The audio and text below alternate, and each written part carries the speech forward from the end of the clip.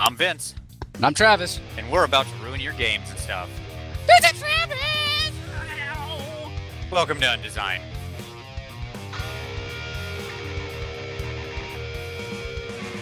Travis, my man, what's going on? So as Michael Stipe said, it's the end of the world, and we know it. And I feel fine. That's exactly right. And that aligns, given our current global situation, there was an interesting alignment with the topic you rolled today. So, I did roll a weird one today. It was number 57, and it was the value of apocalypse in games. yes. So that in games could mean anything. But as usual, we're probably going to focus on the RPG of this. So what is this, Vince? Sure. So here's why I put this in the list way back. Because Oh, one, yeah. I find that many of the games that I enjoy have narratively some kind of apocalyptic event as an element of their storytelling. Okay. When we say apocalyptic event, by the way, I don't mean truly like the world ended completely, although, sometimes. I think what you're saying is the world has changed in some meaningful way. Yes, correct. Right. Where along the lines of something that narratively would be considered an apocalypse. So Buffy the Vampire Slayer's headstone said she saved the world a lot, right? That's right. There was a plural of apocalypse. Yes. So, and that's exactly the point. So this can either be the threat of the thing, okay, as a motivation. A very common motivation, by the way, for a lot of games is staving off apocalypse. That's not weird. That's many fantasy and science fiction sort of things have that as an element in it. But also just when it actually did happen as part of the past. So, for example, Rifts, right? Rifts is a very easy example where you had this apocalyptic event that happened and cast the world back into the Dark Ages, and then technology was slowly resurfaced and refound, and now we're X hundred years later, and we live in this weird mishmash of pre-Rifts and post-Rifts technology. And yeah, you're in He-Man world. Yes, absolutely, and the world is still quite apocalyptic, frankly, in the tone and tenor of how it is humanity is gathered into these small safe spaces and so on and so forth. But there are, of course, many other sort of games that feature these types of things. Lots of RPG settings in D&D feature apocalyptic events that have happened at some point in the past. Time of right? troubles, things like that, yeah. Yeah, sure, absolutely. Where either it was a full-on apocalypse or something that came right up to the line and was just staved off at the last moment, Yeah. right? But in either way, it massively reshaped the world and the people who live in it. So this could both be either this could be like something in the distance that could happen. So as far as what apocalypses do and how valuable they are to a game. So like an apocalypse could happen if we don't stop it, or an apocalypse will happen if we don't do something, that kind of thing. Or it can actually be the setting itself. Yes, that's exactly right. So Mad Max is an apocalypse setting, right? Perfect. Yep, 100%. So that's like you're living in the ashes of the civilization, right? Right. The apocalypse happened. It's no longer the threat in the future that you have to stop. Now it's the threat that's constant that you have to live through. Yeah. Firefly is an example of a post-apocalyptic world, right? Because Earth was obviously destroyed and everybody left, right? Battlestar Galactica, one of our favorite shows of all time. That's certainly a show where an apocalypse happened and it became the new normal. Yeah, the new normal and the narrative thrust for the entire show, right? So I'm fascinated by this. So let's break this into two broad categories, okay? Because I think it'll be good to break up the discussion like this. So one half of this, let's say, is the apocalypse has happened, all right? And that becomes then highly informative of the setting in some way, i.e. Rifts, Mad Max, Firefly, blah, blah, blah, blah, blah, all the things we mentioned, right? Yeah. Or the apocalypse is the motive, and staving it off, I suppose, is the motivation for the protagonists over the course of their campaign, adventure, whatever, right? And I think that let's take the second one first. All right, because yeah, your typical one. Your typical one. That's such a great word, Travis. Lord of the Rings. Yes, absolutely. Yep. This is such a well-worn trope. Like not almost every, I shouldn't say that. That's a vast overstatement. Mm-hmm. So many superhero movies will have apocalyptic events being threatened, right? So many television shows, as you mentioned, Buffy, which I consider one of the all-time greatest shows ever. Yeah. Nonetheless, every season had an apocalypse. Yeah. Sure. Or just something darn near close, right? Yeah, right. Sure. And the many D&D games I've played over the years have been stopping the insert evil archetype here and their plot to destroy all of existence, destroy the world, conquer everything, kill everybody, whatever. Somehow right? There's always another Thanos. Yeah. There's always another Thanos. Yes, exactly. Right. And I think this one, the fact that you use the word typical, it leaves a bad taste in your mouth, right? About the whole doing it over and over again, right? Like, it's just like, it come on. Really does. Yeah. Like, immediately that said, that you spoke the quiet part loud with the word typical. I think you have to be really careful as a storyteller. How much you roll this out? With this trope. Yeah. Because there's the joke in superhero movies was every movie ended with a blue beam going up into the sky that was going to destroy the world, right? There was just this 3-year period where every movie ended with some kind of blue beam going up into the sky. And it wasn't just superhero movies; it was alien movies and apocalypse, it's just all kinds of crap. Every sci-fi movie, all of it. Yep. Just blue beam going up the sky. Yep. And I think that in D&D games, the number of times that I have run against a villain that is just trying to destroy the world, seemingly kind of arbitrarily because they're mostly evil, is too multitudinous to count, right? And I will say, I'm not sure I really loved most of those games because that plot often feels, not always. It really depends on how, it depends on how well your motivations are defined, right? Yes. The motivations of the enemy, the motivations of the party, and how you've intertwined them. Because if it's just a faceless enemy, who cares? You just found out who the bad guy was in the last adventure. He's got a blue beam shooting out of him up into the sky. Oh boy, let's fight him. Like, that's just so boring, right? Right. Your but if you have a relationship built with these guys, with the bad guy, right? Like you're Reed Richards in the Fantastic Four, and you have constantly battled this guy called Doctor Doom, and he just keeps coming back with different wily plans to do these things that all are actually seemingly separate, but at the end you come to realize all the different things he did were for a reason, and you've been doing it for several years now, and finally it all comes together in a culmination, and he's like, you know what, the only future I've ever seen that wasn't horrible and an apocalypse was one where I ruled, right? Yeah. And you have to stop him because he's so ingrained in your characters now. It's a part of what you've been doing the entire time you've been playing your game. So that's useful. That's good. That's fun. But like I said, just the random dude at the end with the blue beam. Come on. Sure. So let's compare and contrast, shall we? Let's make this real. Bad example of this. Did you ever see the newest Fantastic Four movie? I have not seen Fant4stic. I've seen the other two though. Okay.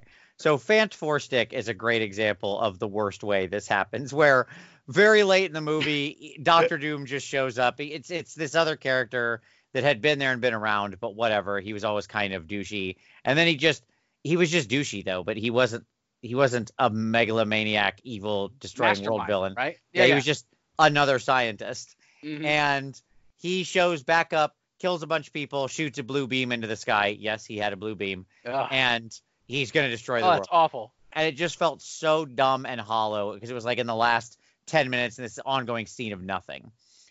Waste. Horrible. Mm-hmm. Okay. let's compare and contrast that to Buffy season 3 and the Mayor. Yeah. Okay. The Mayor clearly had an agenda to destroy the world. That was, he was going to become this big immortal worm and this big true demon creature and blah, blah, blah, blah, blah, blah, right? But the Mayor was such a compelling character. Such a great guy, yeah. And he had turned, one of the good guys over to his side. Yep. Right? There was so much pathos there. Like his hands were in everything that they'd done throughout the whole season. Yes. So it was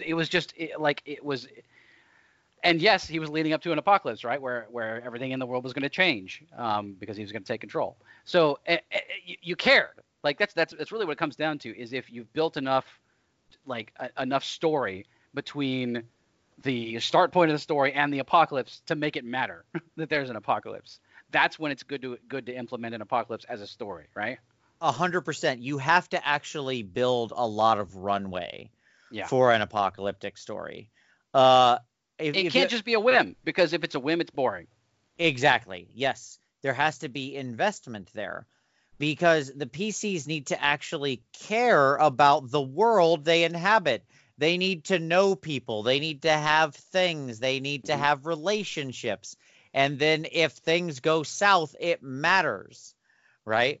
Yeah. Like they're invested in the lives of not only their characters, but NPCs of other people they've met. And that world means something to them at that point, right?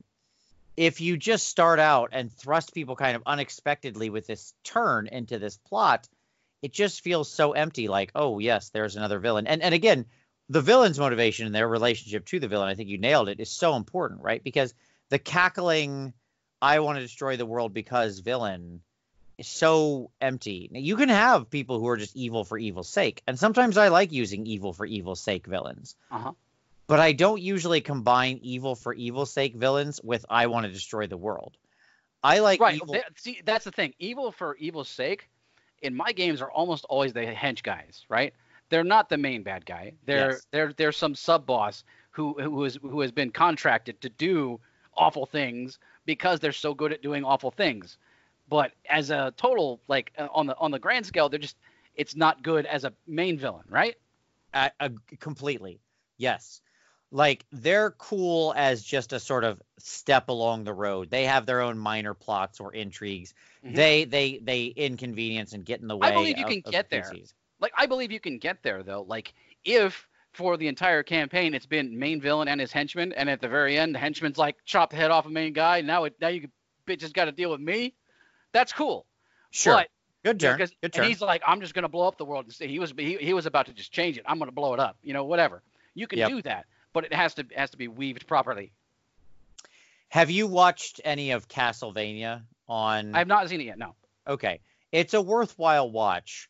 But what's interesting is you're gonna spoil it for everybody? I'm not going to spoil it for everybody because the season 3 just recently. Spoiler alert, everybody! If you want to watch Castlevania. No, I will just say they actually touch on this. Okay. Because let's call it season 2. They call it season 2, but really it's season 1 and 2 are one big arc.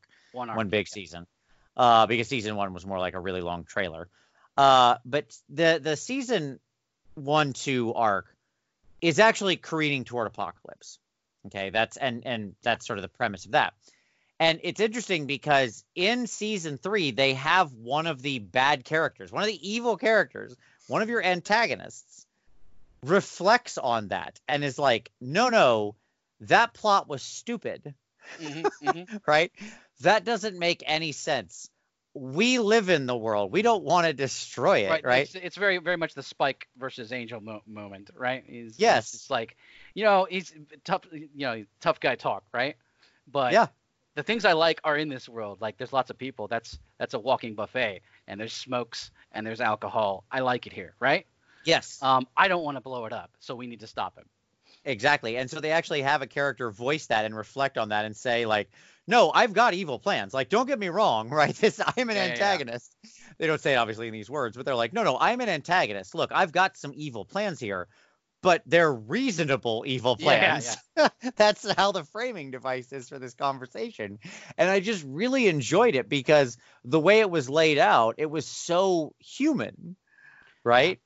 So if you're gonna do it, like if you're gonna make a game about an apocalypse, you got to be on your game. Like you got to bring the storytelling, you got to bring the character interaction and the NPC creation and the deployment of the NPCs and in which ways that are gonna endear them to the PCs positively or negatively. You got to work for it to be any good. Otherwise, it's just gonna be another ho hum, crappy Michael Bay movie. Yes, exactly. When you do this right, you get something like Lord of the Rings, Lord of the Rings, or Infinity War and Endgame or whatever. If you do this wrong, you get Battleship. Oh, Oh no. Yep. Or here you go. I'll do it like this, Trav. You ready? Yeah. If you do this right, you get Pacific Rim 1. Ah! If you do this wrong, you get Pacific Rim 2. Two. It's that easy. Oh god. I can do this in one franchise. Okay. So now now our second yeah. tier. What else are we talking about here? So the second part of this is when you use an apocalypse that's happened to actually be the framing device for the story. Right. It gives you, it really, like when you're building worlds like this, it gives you so much freedom to play, right? Because the status quo is probably in some sort of flux, right? You can change things. You can make things interesting happen that wouldn't happen in a game that didn't have an apocalypse previously, right? 100%. Yeah. It lets you add in all sorts of different elements. So I'll give you an example of how I've deployed this in my own thoughts and activity as a storyteller. So I recently have been working on a new campaign world that I want to run games in, and I've run one game in it, and it's been lots of fun. But I decided that I wanted an apocalyptic event to have happened in this world a decent amount of time ago. Okay, so the world has fully recovered and healed from whatever that was. But by fully recovered, I mean like there's not, bombs still dropping or something like that. It's not Mad Max, right? There are civilizations again, is my point, right? But enough time, yeah. Because enough time has passed. Yeah, life finds a way to find a balance of some kind, yeah. Yes, but the reason I wanted to do that was because it let me make the civilization that is in the world very pocketed and separated. That's something you often see in post-apocalyptic games, right? Yeah. Where Lots civilization becomes, very pocketed. There's lots of dead space in between where it's sort of not safe to be. It let me have lots of different levels of technology or science or magic or whatever of culture being very, very, very, very, very distinct, right? Because some areas simply survived better than others, right? So they retained more of what they had and were able to then build on it to a higher level. So it let me have some places that feel very ancient and some places that feel very futuristic and all in the same world. And because of the space in between, those places don't talk or trade or interact with each other very often.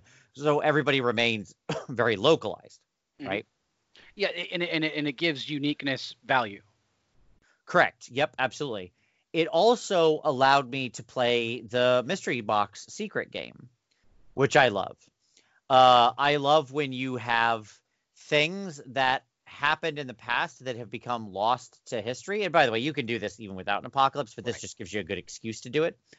Our world primarily has not had what we would call an apocalypse since the time of the Egyptians or whatever. But, Indiana Jones can still go find lost and hidden things and secrets and stuff like that can happen. Right, but you can have great reveals like, Planet of the Apes. Oh, that's the Statue of Liberty. Oh, my God, it's the world. That kind of thing. Yes, you can have those kind of revelations eventually. Absolutely, yes. It lets you bury that kind of stuff around there, which I always find really fun. And I enjoy those kinds of worlds. Recently I was looking at a series again because my wife was asking about it. I think she wants to read it because trapped in the house looking for more books to read. Yeah. She pulled out Stephen Hunt's Court of the Air series. Okay. I'm not familiar, but it's a great series. I really like it. It is somewhat steampunky, but I mean not. It's really everything punky because it's just a kitchen sink world, and it's very much it's our Earth, but way in the future after a big almost unrecognizably so maybe. Yeah. Correct. Yeah, exactly. but it lets him play with all sorts of crazy things where the world feels like you can kind of get hints at what he's talking about. Like it seems to be taking place in some far future version of England, which probably I think at this point isn't even separated from Europe anymore. Like it's re-crashed into the continent. Like plate tectonics have moved it that far, I believe. Yeah. But so it lets him play with all these different things. And I really love the story because they have some elements that feel futuristic, some that feel more Victorian, some that feel very ancient, and all this stuff just mashes in together, right? And he uses it very wisely in that way to riff on classic concepts and explore them. I think this is also another really good way that you can retread old favorite things. Like you can take your favorite campaign setting that you haven't played in 10 years and walk all over it with an apocalypse and bring some players back and then slowly reveal to them that they're playing in a world that they're already familiar with, you know. And there's nothing more rewarding as a GM than to reveal something awesome about someone's previous character that they didn't think was going to show up, right? Yep. Something that they did in a world so long ago that wouldn't have mattered to anyone else, but that player's face lights up when you say something about it, right? Yes. And you execute it in the game. So it makes a difference. So you can retread things that way by using an apocalypse to change the world into what you want to play now, while still having some kind of connection to the things you love from the past. Absolutely. And I think you don't, when we say that, like I use the word apocalypse as shorthand because it's sort of the easy way to think about this. Yeah. But there's other variations on this theme you could deploy. So we've talked about MechWarrior many times in this podcast because it's a world that I truly, truly love. Like MechWarrior as a storytelling world, it's so beautiful. And they didn't have an apocalypse as we would think of it, but they had almost an apocalyptic event in the fall of the Star League and the egress of Krinsky and all of the military from the inner sphere, right? It's suddenly like it was that infrastructural breakdown can really make something interesting happen. Yes, it was such a huge change when 75% of the military and their families left the inner sphere. When Star League, a government that had guided them for centuries, collapsed, right? That was an event that just changed the entire nature of that world, so much so that it's literally, you know, in the game, you can choose to play in these different eras. That's the era break, right? Yeah. And that makes perfect sense to me because it was literally this point where this mega event happened that shook the foundation of the setting to its very core. You know, what the world looks like tomorrow in that world is completely different from what the world looked like yesterday. Right? And so it doesn't have to be, my point in saying this is to simply say that it doesn't have to be nuclear bombs falling or, you know, something or ley lines reopening up and killing 98% of the world's population or whatever, right? It doesn't have to be that. It doesn't have to be Terminators coming out, right? Right. It can just be like something so massive in its sort of impact of a thing that happened. A major political power collapses. The Warhammer 40K universe is like this, right? Where you had the Imperium of Man and ruled over by the Emperor, and then there was the Horus Heresy, where you know a big portion of the Imperium fell to chaos. It wasn't really a true apocalypse, in perhaps some sense of whatever that means on a galaxy-wide empire, but it was apocalyptic, right? In its effects. In that it set the tone for the next 10,000 years of that empire, right? That's a heck of a thing that just happened there. In the backstory of Dune, right, where they had the rise of the machines, of the AI intelligence, and they fought it back, and now they don't allow smart computers, right? That's why they have the Mentats. You know, great example, yeah.